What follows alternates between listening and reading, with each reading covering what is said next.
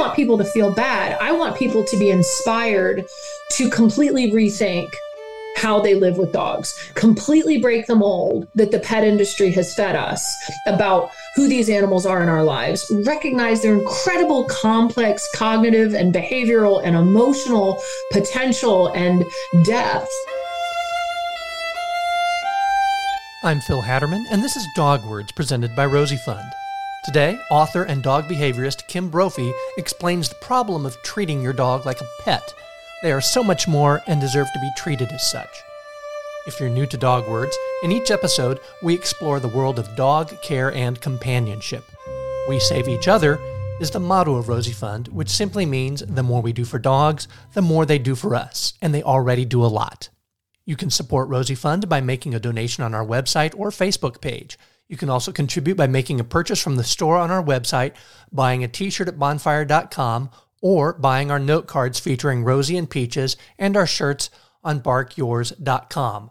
Links are in the description, and these items would make great gifts for the holidays.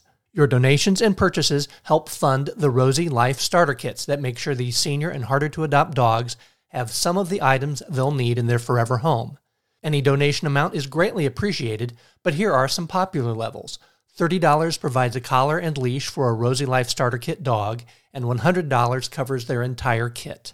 You can also support Rosie Fund by downloading, subscribing, rating, and, most importantly, sharing Dog Words. Follow us on social media, even if you aren't looking for a dog.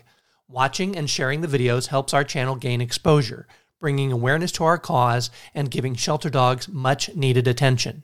Our free Rosie Fund YouTube channel offers great videos of Rosie, Peaches, and shelter dogs looking for their forever home. Peaches is mentioned in this interview, and links to some of her videos are in the description. In recent episodes, I've mentioned our foster dog, Vinny. I'm thrilled to announce that he found his forever home and is very much in love with his dad. He's settling in very well and becoming a more balanced, confident dog. Before he left our home, he did pop into this episode a couple of times during the interview, so you may hear some grunts, growls, and barks. We welcome your comments, questions, and suggestions, especially if you have an idea for a topic or guest. Go to the podcast page at rosiefund.org to share your thoughts. Next time on Dog Words, we catch up with our friends from Melissa's Second Chances at their cat cafe. Yes, Dog Words is literally going to the cats. The mission of Rosie Fund is to provide humans with the resources and education they need to give senior and harder-to-adopt dogs a better life. We thank you for joining our mission.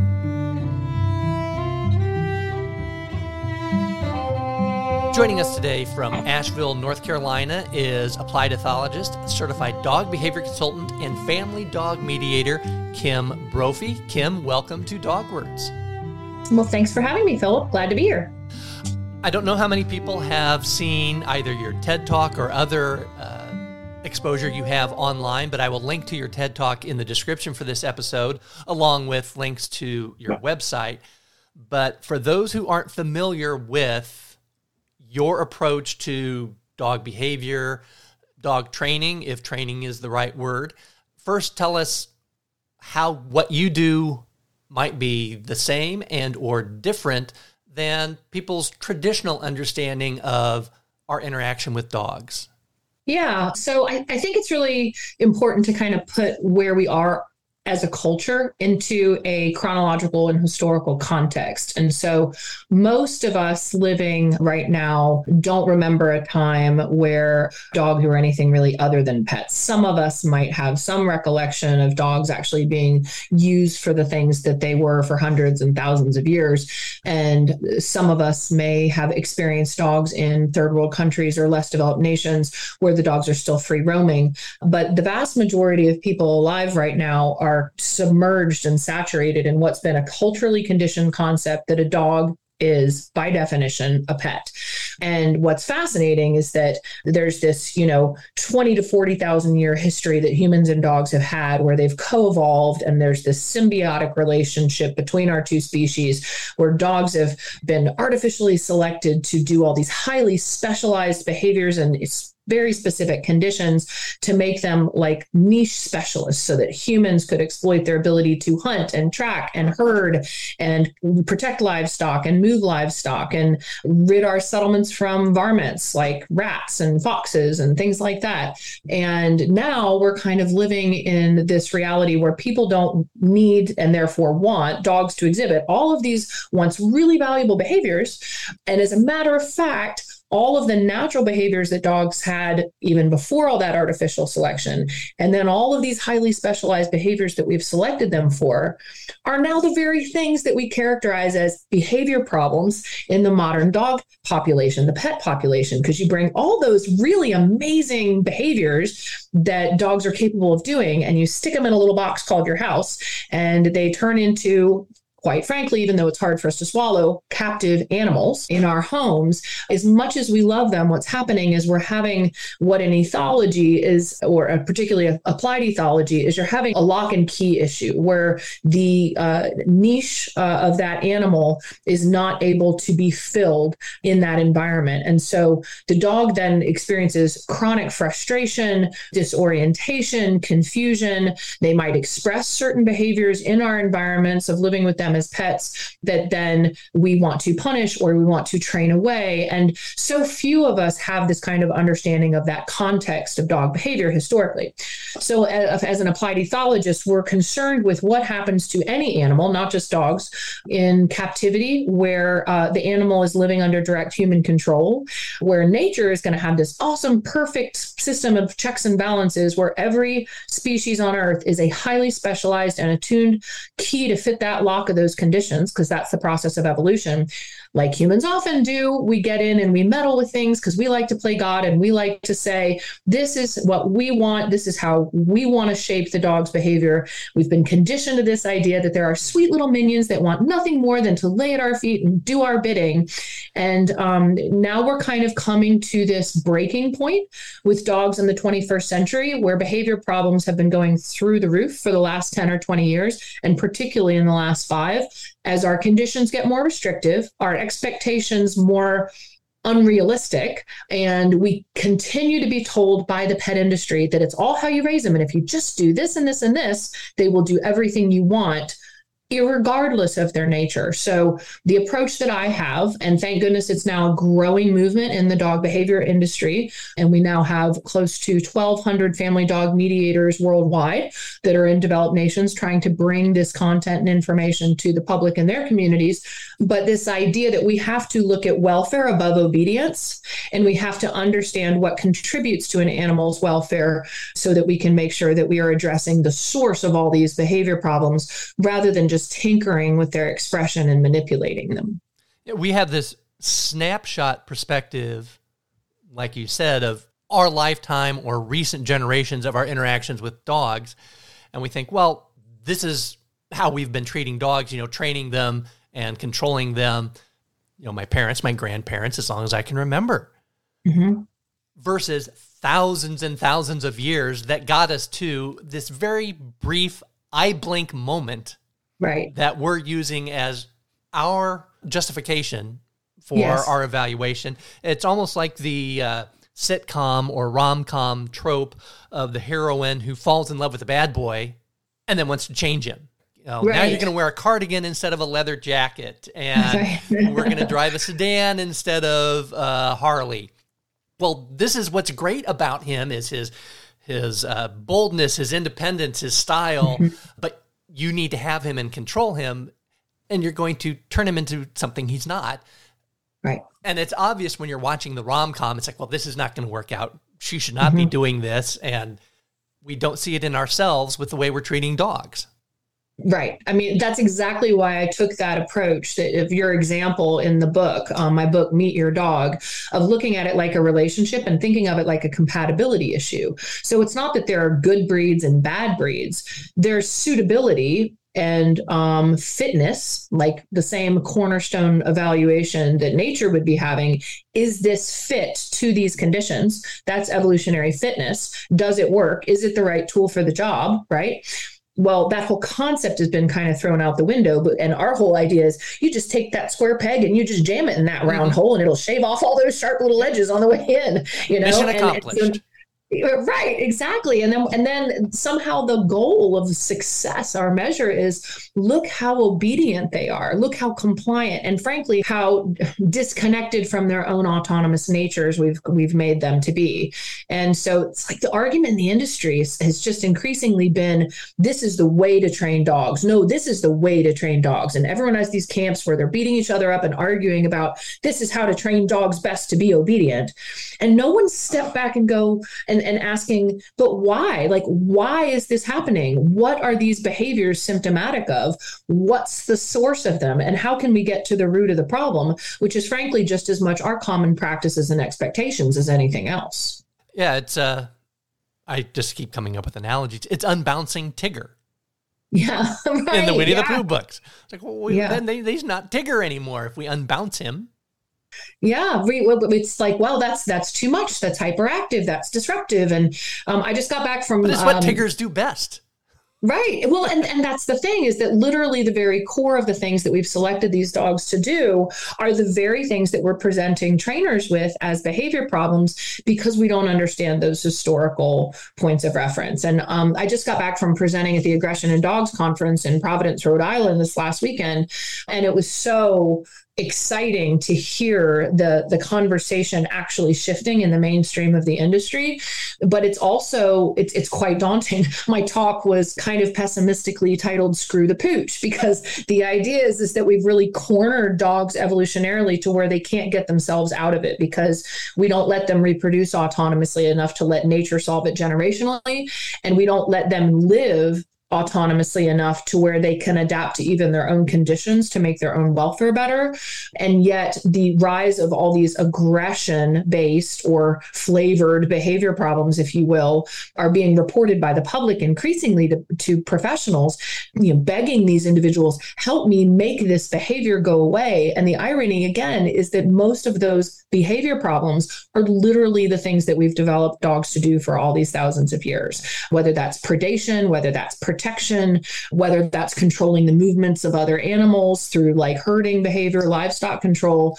We experience those things as massive problems, but they're very essential to the dogs.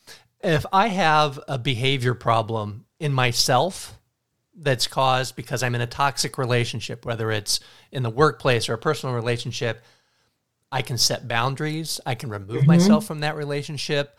I have these options. And like you were saying, we restrict dogs from living their lives. They don't get to set boundaries, or we don't let them set boundaries. We don't give them the option of extricating themselves from a relationship. In fostering dogs, it's so easy to fall in love with a dog, even one that has behavior issues, and so hard to let go of a dog. I love this dog and he needs a home and I want to keep this dog. But you have to recognize as a foster, I'm not the best family for this dog. This dog needs a more active family or a less active family, more room, less room, whatever, something other than what I provide. I'm just fostering it until we find the fit. When you adopt a dog, yes, you should make a lifelong commitment to that dog. But that commitment isn't to keep the dog, it's to do what's best for the dog, to care for that dog. That's right. And while with fostering, it's already framed in your head that this is temporary, and as much as I love the dog, help it to find its home. But when it's, this is my pet, this is my companion, we have to make this work. Yeah. Okay, yeah, you do, but on whose terms? Right. Well, and it's really sad because I feel like, it's nobody's fault, right? It's not culture's fault. Sure as heck not the dog's fault. And it's not any specific individuals in the pet industry's fault. It's kind of like this idea got marketed starting a couple decades ago about the whole concept of a pet dog and what they're supposed to be in our lives. And then it's kind of just developed its own inertia to where we don't stop and question it. So in the public's mind, there's all these different breeds of dogs to choose from. And just like people selling cars, right? I'm not saying all breeders are kind of doing this, but they have this conflict of interest about being really frank with you. Like, these are the really challenging things about this breed, or the things that you might want to keep in mind that won't suit your conditions. So if these sound like they will be a problem in your home, don't get a dog from me. And everyone instead says, all our dogs, our breed is the perfect pet. We breed for pets. We breed for pets, regardless of what their historical background is. Yeah, you and like Ford Escapes? We have all these Ford Escapes. We got to move this inventory off the lot. You've selected a Ford Escape because that meets your needs. Right. Like, well, and then they won't tell you that, Ford Escape is not going to hold like your massive family of 8 or whatever, because it's too small. So then people end up making these selections based on just kind of being attracted to a breed, which of course we're all subject to being that vulnerable and attracted to what we think is cute. But then it's like we end up in these situations where the dog's needs aren't being met, and the person and the dog then are in this predicament where, sadly, too, what's increasingly happening is that there are less and less ideal homes for a lot of the dogs that we have in the population, because our environments have changed so much. Our modern world is experiencing a rate of environmental change that's unprecedented in the history of the planet. And so, like, nobody's evolving and adapting fast enough to keep up with that. Even if you are letting natural selection do its thing, then you prevent dogs from being able to do that. So there's still these old keys made for old locks, because we have this romanticism about preserving these breeds. And then they're not fitting in with this modern world where people are largely indoors, largely sedentary, largely not interacting with the dogs, and instead to these stupid little devices we all carry around all the time. Oh, it kills me when I see someone walking their dog on their phone, and they're looking at their phone. Yeah. Yeah. They're not even with their dog in that moment. And when safety issues aside for the dog. Right. Just the fact that you're not enjoying this time. Right. You're not a part of this relationship. And I think that's increasingly how people want pets in their lives. It's peripheral. They love them, but they're walking not is a chore. Walking is the same as I need to take it to the vet and get shots and all of that stuff, and I need to clean up its poop. And so, walking is just one of those chores as a price to pay for I get to snuggle with it while I'm watching Netflix. Right. But what if it's a border collie bred to work a 14-hour day on a farm, and he's like not into Netflix and he wants to go do really exciting, fun, complicated things, but you work a normal job. Yeah, that should be the payoff of having a dog, is the walks, the playing, those interactions, frisbee, agility, whatever works for that dog. And then there are dogs who are a Netflix dog. Okay, fine. But then make sure it's that dog if that's what you're doing. Right. So we've identified the problem. I hope to God you have a solution. Otherwise, my listeners are going to be very disappointed with the rest of this podcast. I said when I was presenting at the Aggression in Dogs conference, of course, I present this massive problem. And the reality is that it's going to take an army to find the solutions, because they're going to be widespread. So the important thing is that the first thing is we have to digest and accept the reality of the situation for dogs. If you have listeners that are, in the public and they're not professionals, we have a 1-hour version of our full course that's called The Dog's Truth, that paints all of this in a nutshell and really explains it, and really breaks down the 10 different genetic working groups of dogs, so that you can have an understanding of your own dogs, the dogs in your neighborhood, your community, et cetera, so you can have a better appreciation of that big picture. And then, of course, we have a full professional version of that. But all of that said, there has to be a multi-pronged approach to this. First of all, breeding. Right? We have to recognize that breeders are selling dogs as products to fill a massive demand for dogs as products, and that we have purchase power there, right? So we can say, now that I understand all of this information from watching The Dog's Truth, or from just maybe even hearing some of what we're talking about today,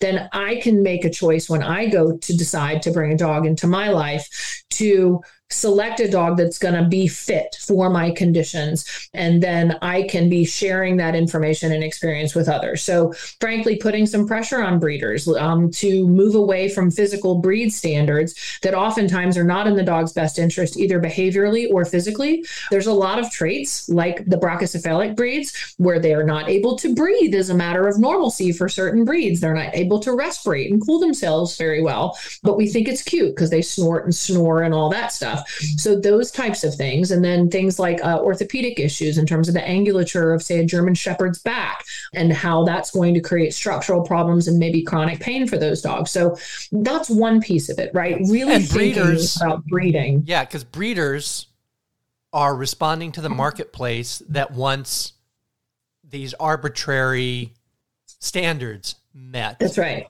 The breeders are making choices. Some breeders actually do this, make choices based on this dog has hip dysplasia, this dog has hip dysplasia. I'm not going to breed these two dogs together. That's right. I have two healthy dogs. I'm going to breed those dogs.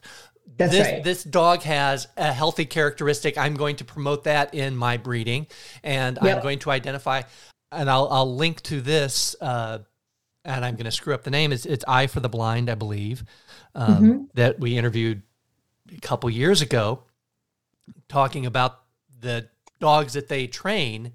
They don't look for those arbitrary standards because the economics of it is you don't want to train a dog that's very expensive to sell or give to a vision impaired person who then has to replace it in 4 to 6 years. Mm-hmm. You want a healthy dog for them for 8, 10, 12 years. Mm-hmm. And so they look for breeders who are breeding dogs based on what's the healthiest thing we can do for this breed. How can we protect this dog? And I'm sure those breeders, even without the economic considerations, would want what's best for the dog.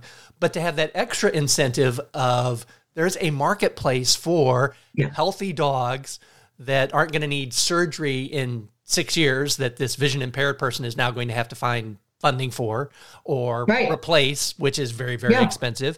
So the marketplace, it's been demonstrated, has as much power, if not more, than just the emotional dog shopping experience. Oh, that's cute, or that's what my aunt had when I was a little kid, and I loved that kind of dog, and so I'm going to buy that. So let's look at what is a healthy dog and encourage that in the breeding.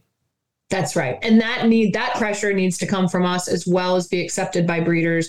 And as we're breeding for healthier dogs that work better in our lifestyles, we have to let go of breed standards. So in a certain breed of dog, say we're breeding for mellow or border collies, we really like the trainability. We really like, the fact that we can use this dog in all kinds of sports and stuff. Like we just love border collies and we can meet their energy needs, but maybe the kind of hypervigilance and some of the controlling behaviors are things that really don't work well in most families because of small children. So we're willing to let go of some of the physical traits that go along with that. So their ears might get bigger and heavier as they become less hypervigilant and high arousal. And we have to be like, that's okay. Border collies can have floppier ears. Like that's not a big deal. Because a lot of those physical standards and the whole idea of like purebred dogs, like there's really ugly actual historical roots to that stuff that go along with like, the Victorian era and then kind of particularly beefed up post-World War II with this whole idea of like pure race, pure blood, and people don't realize that like purebred dogs are all to some degree or another inbred. And so of course there comes with a smaller gene pool, more risk of recessive traits being passed on that aren't going to be functional and healthy for the dog. So along those notes, one really concrete thing that's happening right now is something called the Functional Dog Collaborative. And one of my colleagues, but she's a geneticist named Dr. Jessica Heckman, has started that program and is working with breeders all around the country and I believe around the world to those same ends that we're talking about. Like, how can we breed dogs for the world we have instead of continue to breed dogs for the world we no longer have and then, beat our heads against a wall and wondering why we're having problems. So from the genetic end, that's a real solution. Is there any discussion or a movement that would move beyond the labeling by breed? Because if you have in your mind, I want a border collie, not all border collies have the traits that you want in a border collie. Mm-hmm. So just because of the way breeding works, there's no guarantee that this is what you're going to get. And so to go back to the car dealership analogy, if it's a used car lot, you could walk on that lot saying, I want a Ford Escape. Mm-hmm. I had a Ford Escape, was my last car. I want a Ford Escape. I love the way they look, the way they drive. But you're on this used car lot, and they can point out that, have you driven a Toyota Highlander? Maybe a Toyota Highlander is better for you, and not be just committed to, no, I've got to have a Ford, or I got to have a Toyota. I have to have a Kia. Let's look at, what does this unit, whether it's a car or a dog, what does it do? What are its characteristics? And forget about the badge on the car or the breed of the dog. Well, so there is a huge movement, and it's complicated. So in the sheltering world, there's been a movement in recent years to stop putting any breed labels on dogs. And there's good and bad things to this, right? The good thing is what you just described, which is people might be more open-minded on first glance to where they wouldn't be otherwise. But the problem with moving away, at least right now with the current gene pool that we have, where we have so many dogs with such a large percentage of a particular breed or breed group in their DNA, is that, let's say you get a dog and you've never had a herding dog. And so you go and you've always had like gun dogs, like labs and, Goldens and Spaniels and things like that. And you've never experienced what a herding dog is bred to be. So hypervigilant, micromanagey, control freak, bossy. Does that mean they are going to be that way? Absolutely not. Genes are not predictive. But just like anything else, there's like a standard deviation with the target for breeding for a particular set of traits. Mm-hmm. You are going to have some that are more outliers, but you're going to have this majority of the dogs in a particular type of phenotype, a particular type of genetic presentation, physically and behaviorally, that are going to express higher than likely express certain behaviors compared to other breed groups. So what we tell people, this is why we use the LEGS model. So the LEGS model that I developed, that's referenced in my TED Talk and in my book and all my presentations, is the same set of variables that would go for any animal on Earth's behavior, their phenotype, their overall combination of factors that contribute to who they are. Their learning is going to matter. Their environment is going to matter. Their genes are going to matter. And their internal self conditions are going to matter, all to various degrees depending on the dog. So I think someday, if we let go of breed standards now, we will get to a point where it's irrelevant. But right now, humans have created all these highly specialized keys for highly specialized locks. And one of the reasons people are giving dogs up so much, and dogs continue to go through this cycle of rehoming or even be behaviorally euthanized, is because we're preserving those highly specialized keys for locks we don't have, not educating the public about that history, as I was talking about at the beginning of our little chat. And so people then, when they see a behavior that's completely normal for that type of dog, they're appalled and they're like, oh my gosh, what is this? This is abnormal. It's a pathology, when it's actually the very essence of what that dog has been historically. So it's this interesting contradiction we're in, where yes, we need to move away from the valuing of breeds and the emphasis of that. But in the meantime, we have all of these dogs in the population where people do need to be educated so their expectations can be adjusted a little bit accordingly. Can you hear the growling? No. The dog I'm fostering, Vinny, who's about a 70-plus pound pit mix, has not spent much time in my office, and now he's in here. He's growling at the Pink Floyd poster. Is he? Oh, how interesting. He's like, that is very scary looking. Yeah. I am not okay with this. I think we should cover this up. Yeah. Do you need to go outside? So possible solutions are addressing the way breeding currently is structured or accepted. Some thoughts about how people approach the dog adoption, dog selection process. So that seems like a start, but the problem is much broader than that. Is there steps that we need to be taking as a society beyond just what individuals are doing? Yes. So I'm glad you asked about that. So, environmentally, right? So here we are as like a pet having culture, completely divorced from the historical reality of all these dogs with these amazing potential that we just want to take home and put in our little boxes and make them obey. we need to start as a society changing some of our kind of common practices. So for instance, right now, the idea is we walk a dog around the block 3 times a day, and then we may take them to the dog park or daycare. But for a lot of dogs, that doesn't begin to provide the relief that they need and what's considered, values in terms of welfare from like the 5 freedoms some people might be familiar with, opportunities to express natural behavior, which are essential for any species to have good welfare. We need opportunities to express those natural behaviors. So herding, tracking, hunting, supervising, whatever that might be in the dog's genetics. And so increasingly then people are trying to come up with good solutions where it's not what can often be the overstimulating walk around the block 3 times, which really just jacks your dog up. They're still on a short leash. They're not able to actually follow through on those instincts. So they actually can become more frustrated. It's just you're turning the crank in the jack in the box, but you're not letting the lid go. Yeah. That's right. That's exactly what is happening. And we're seeing it just accumulate at this point. So Sniff Spot is one of the concrete, amazing things that now exist that didn't exist a few years ago. We've had them we've had them on here. Have you? Yes. Yeah. So we've partnered with Sniff Spot formally, and we're promoting each other's work. And so Sniff Spot is absolutely amazing. David, I believe, is the owner's name. He's wonderful man. Yes, he was great.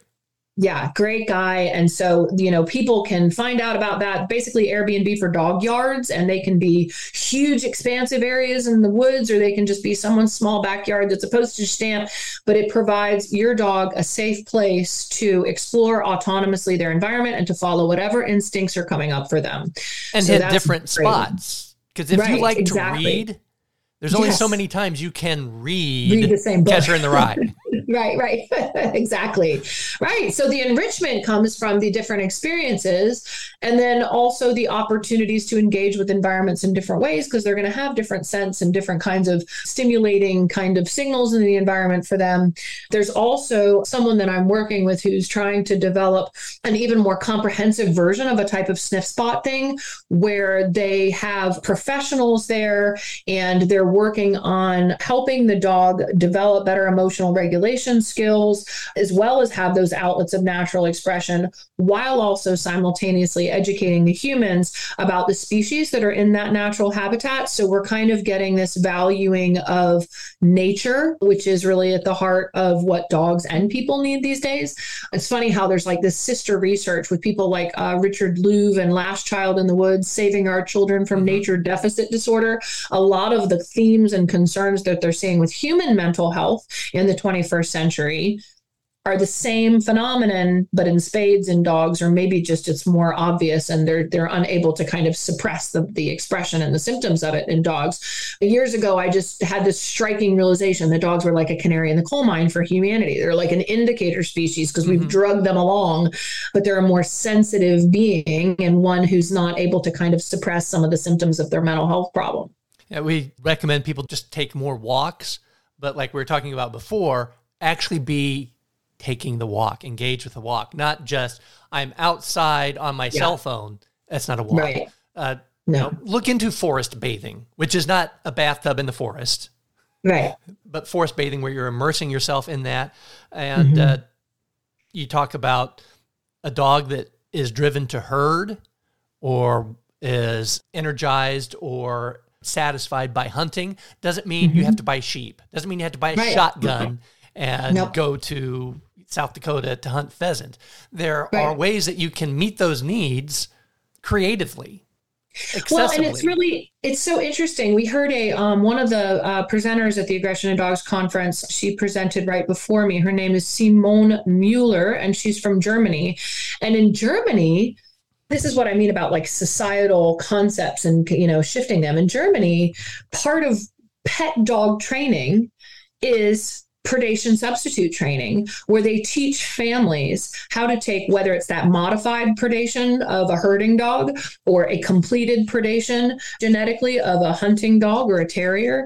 They work with the families to find functional ways of both providing an outlet of expression for the pieces of those motor sequences, but then also being able to have control over the kind of completion of it so that the dog doesn't need to actually catch that squirrel that just ran across the park, but you are engaging with the dog in that first piece of the predatory sequence in a way that is endorsing and exciting, and you're participating like, oh yes, we're hunting the squirrel. And actually what's fascinating is that the dog doesn't need to catch the squirrel or move the sheep in order to find the satisfaction in that experience. They've actually done studies to demonstrate that dopamine is both a motivator and a reinforcer for behavior.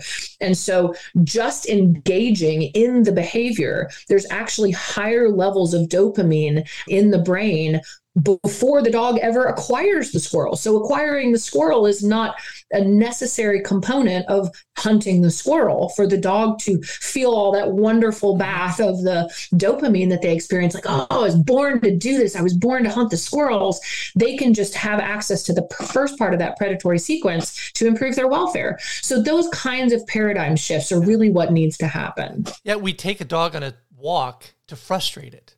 Like, here was a squirrel, and then jerk on the leash. It'd be like essentially every day my wife drove me to the golf course, and we sat there and just watched people putt and on the driving range, and then she drove me back home. Right. Or taking a kid to Disney World and not letting him ride any of the rides. Yeah, we're just going to walk through, look at all these nice rides. Don't get in line. Don't buy any cotton candy. Yeah, we're going to show a dog a squirrel, and then moving on. Yeah. And we're coming up with more and more ways to suppress their natural inclinations to play golf and go to Disney World and do all the things. I was bred to play golf. Right. Exactly. It's in your DNA, right? Yes. And so, it's funny too, because it reminds me of even things like the movie Fight Club, right? Like, I mean, I don't know how many people have seen that movie, but it's just one example. And don't worry about spoilers, because if you haven't seen Fight Club yet, the movie's been out for 12 years? Right. Yeah. Go see Fight Club.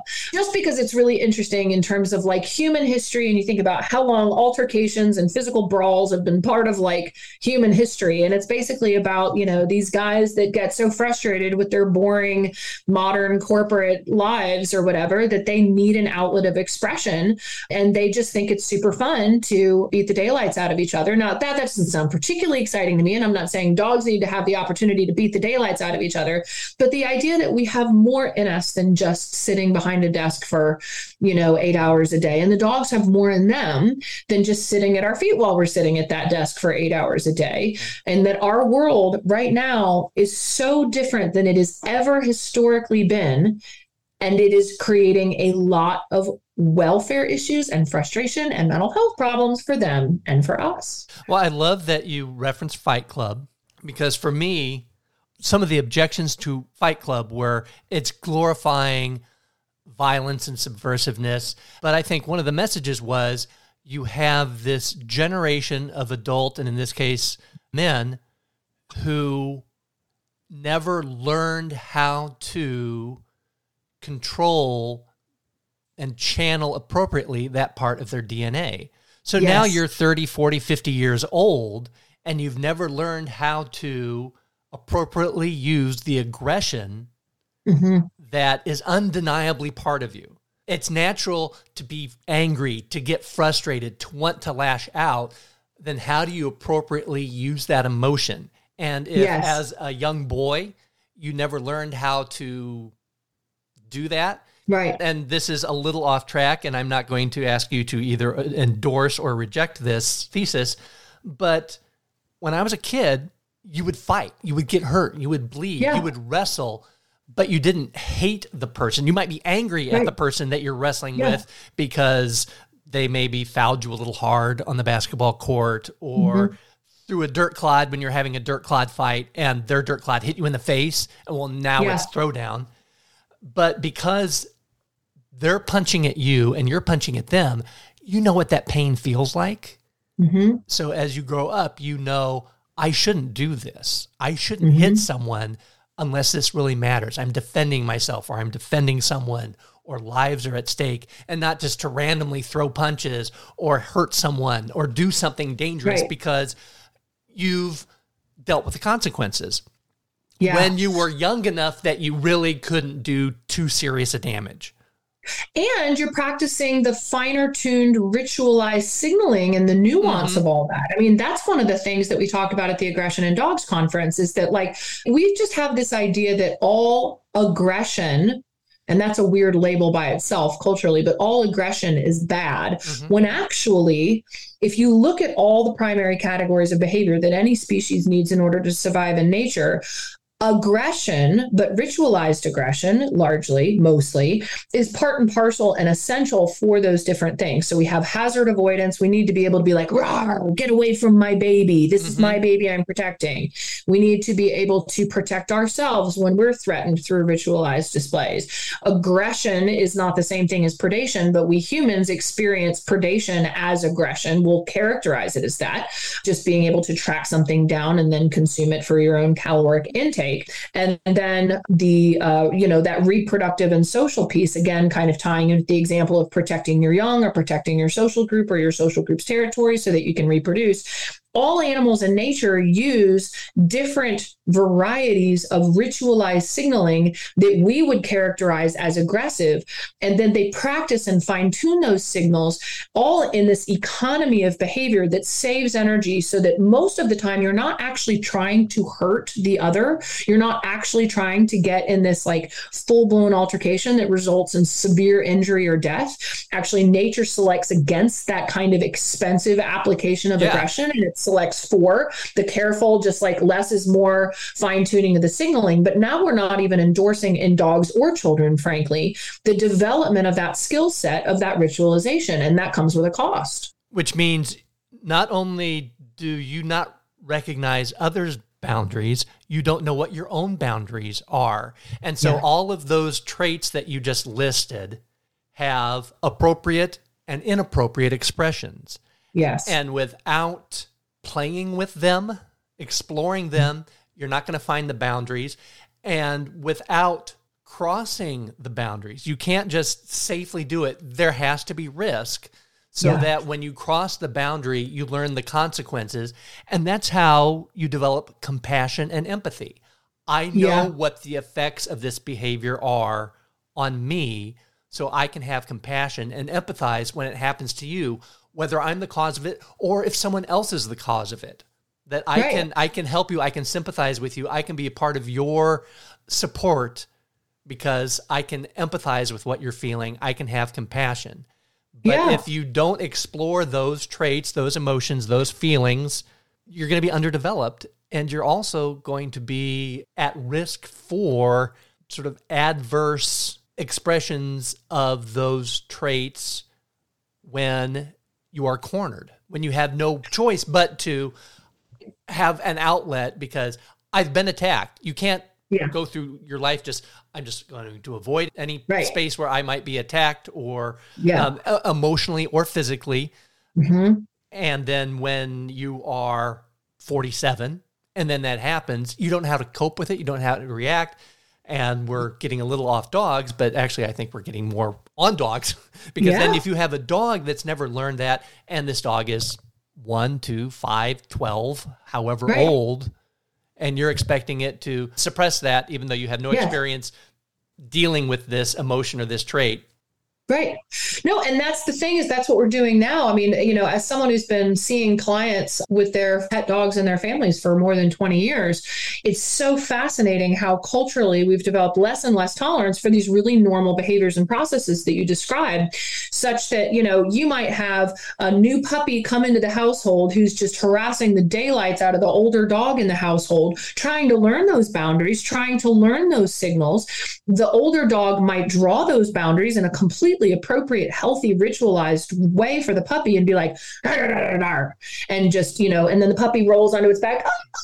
Don't hurt me. And the big dog is standing over them with their, the older dog with their mouth on their neck and holding them down until they feel them be like, okay, and then we get the call from the person saying, my old dog is being aggressive towards my puppy because they don't understand the importance of that process and how to support it and cultivate it in a healthy way. Even daycares, which in theory are for the development of those kinds of skills, kind of the point. Mostly they walk around with the water guns and anything that they see that's that appropriate signaling that might create some conflict or need to draw boundaries, they're stopping it before the dogs are able to learn from the experience themselves.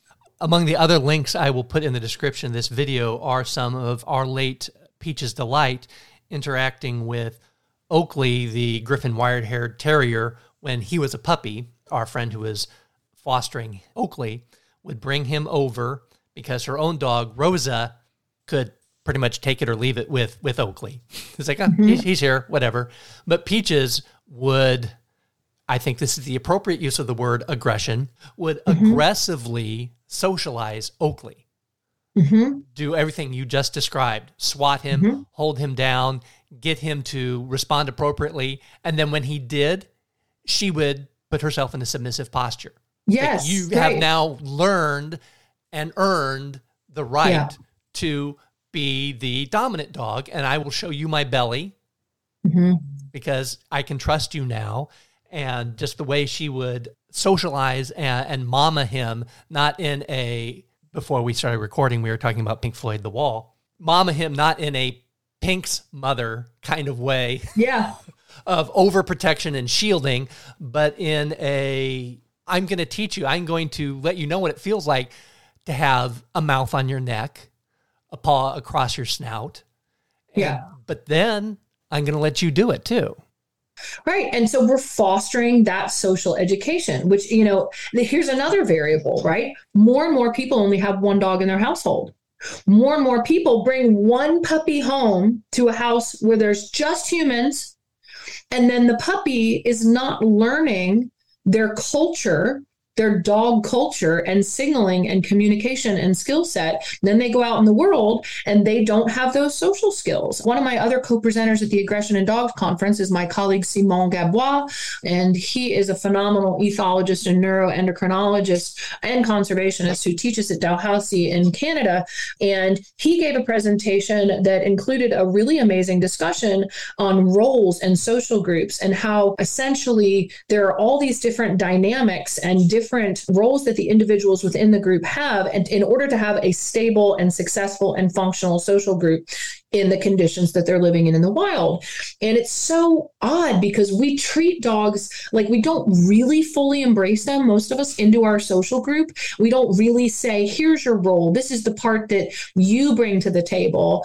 We kind of have them like peripherally to our social group and our family, and they're supposed to somehow figure that out.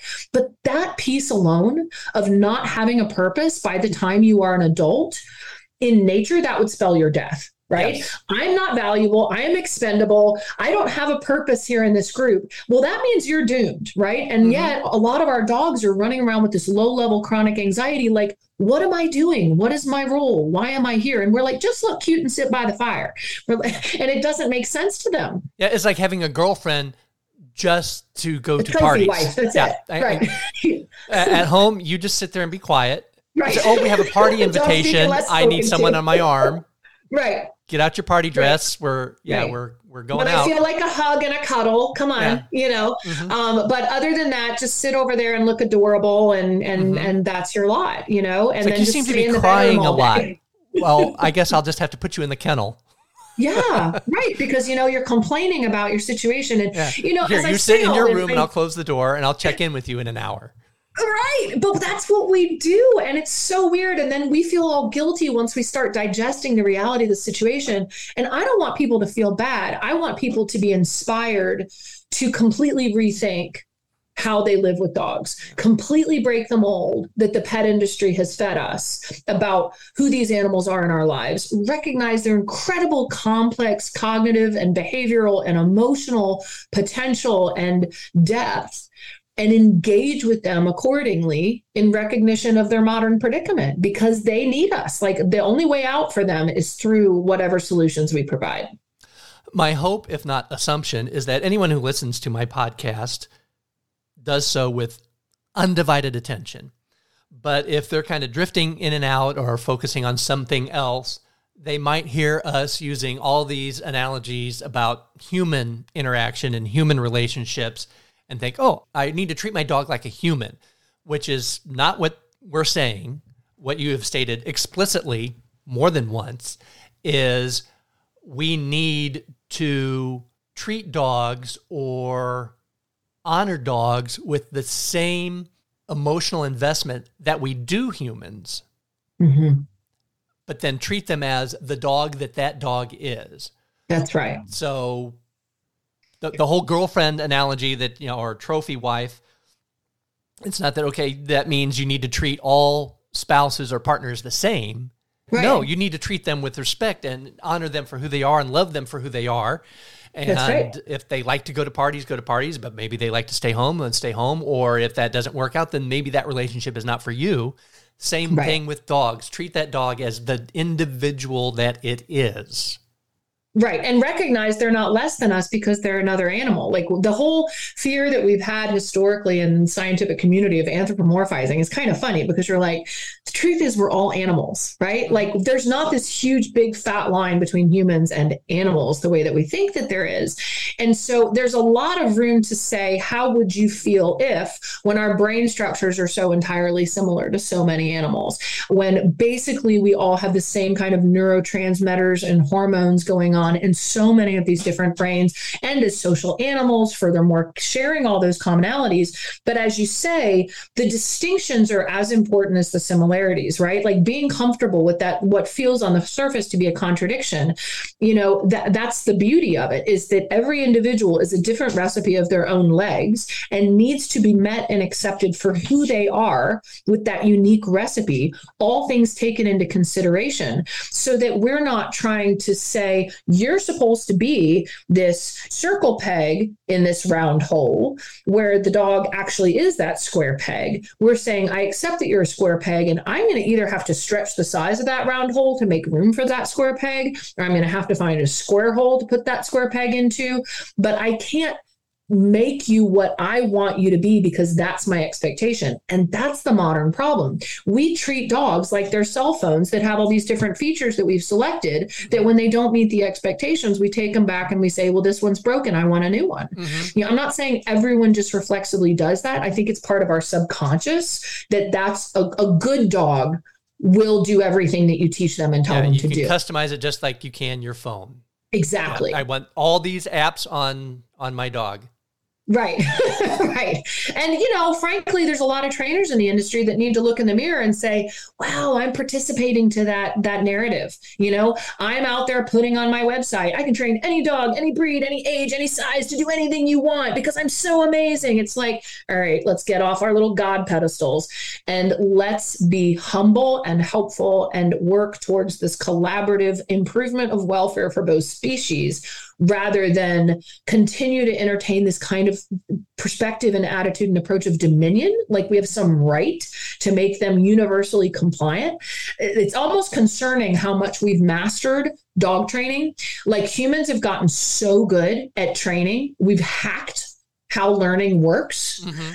And that's terrifying because it means that we have this power to condition them even against their will. And then we measure how good it is based on how effective it is. But effective conditioning doesn't equal good welfare. So marketing is the great example for us in our own brains. I can be effectively conditioned by all kinds of things that I see on the television and internet and my phone. I am marketed. I can be reinforced or punished. I can create all kinds of classically conditioned ideas and associations.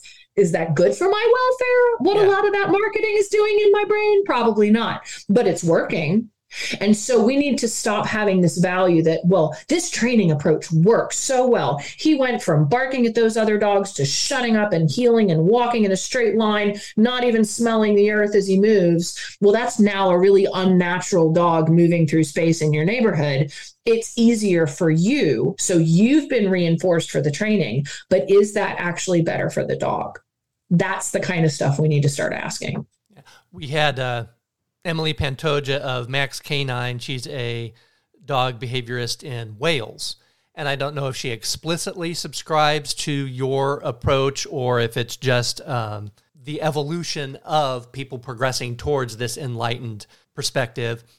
But we talked about how, yes, she works with dogs, but the hardest part of her job is convincing the humans that their perception is not appropriate or accurate. Mm-hmm. That this problem you've identified with your dog, that's not a problem. It's a dog. Right. Right. Right. It's like, this coffee grinder is so loud. Could you fix it? It's like, well, no, that's what a coffee grinder does.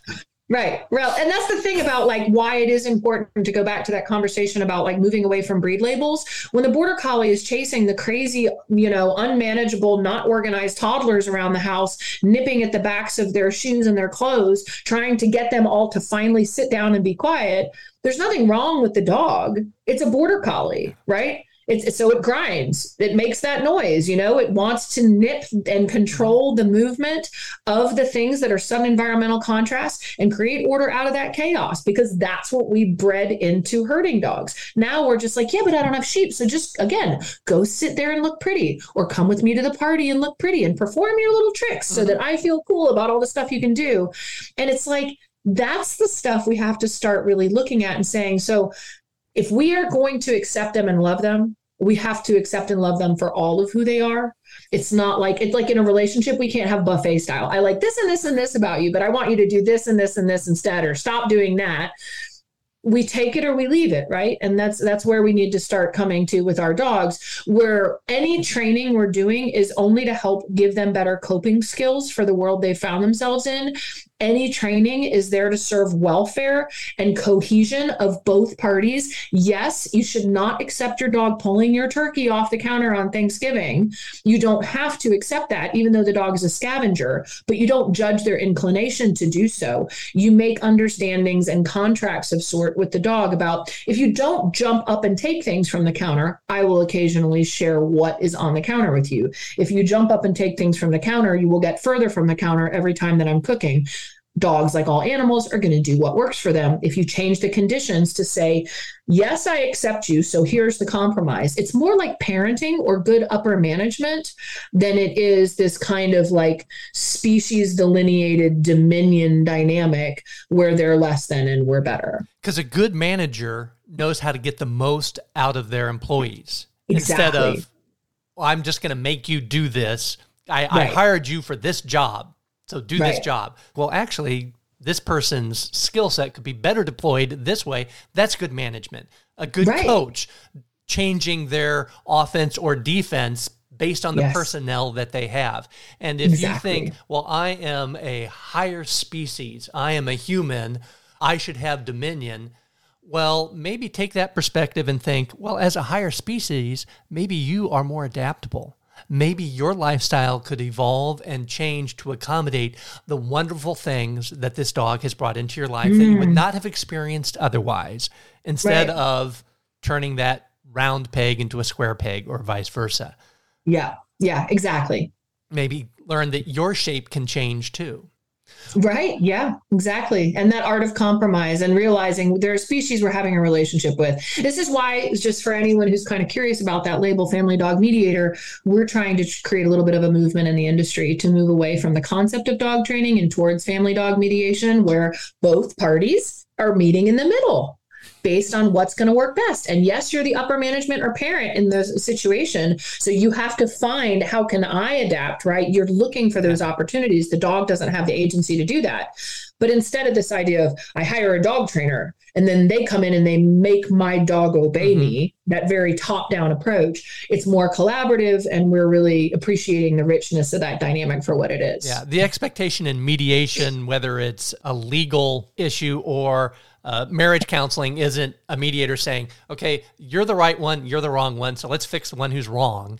It's, right. Okay, let's understand the complexities of this situation and come to some sort of understanding of how everyone can benefit.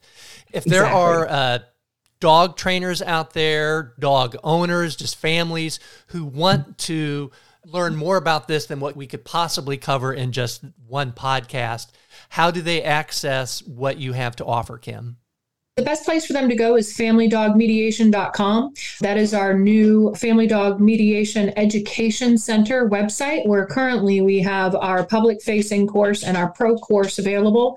And soon all of the presentations from our first annual conference from our students. Those 1-hour seminars will be available a la carte and in bundles as well that cover a variety of other amazing topics presented by incredible colleagues from around the world. So they can find all kinds of amazing stuff there. And then also they can find us on Facebook if they want to look up Kim Brophy.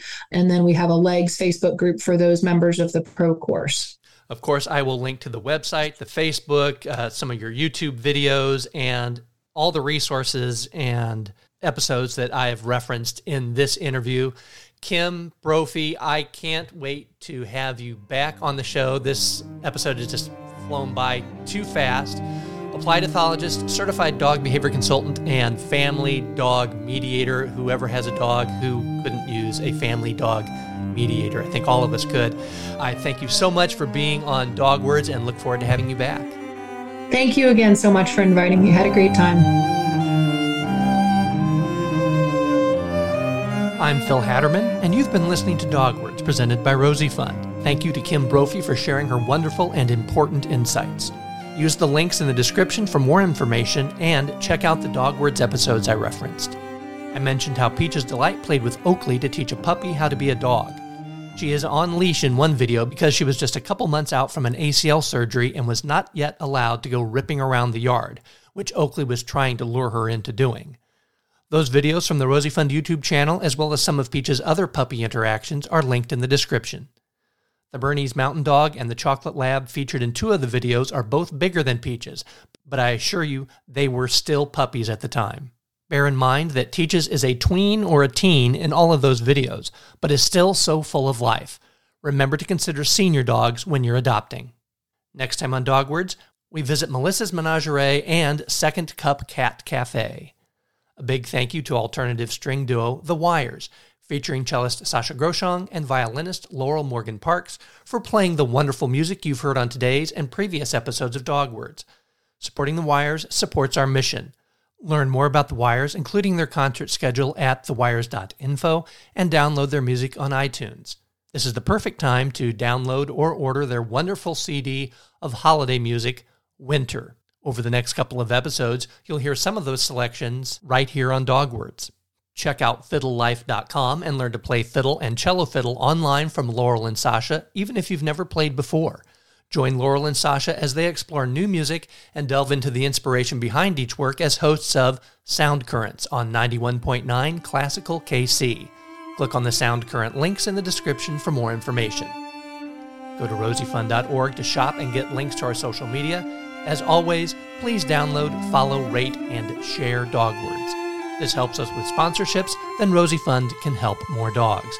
Send us your comments, questions, and suggestions via the contact form at rosiefund.org, and let us know if you would like to be a sponsor or a guest of the Dog Words podcast. Thank you for listening to Dog Words, and remember, we save each other.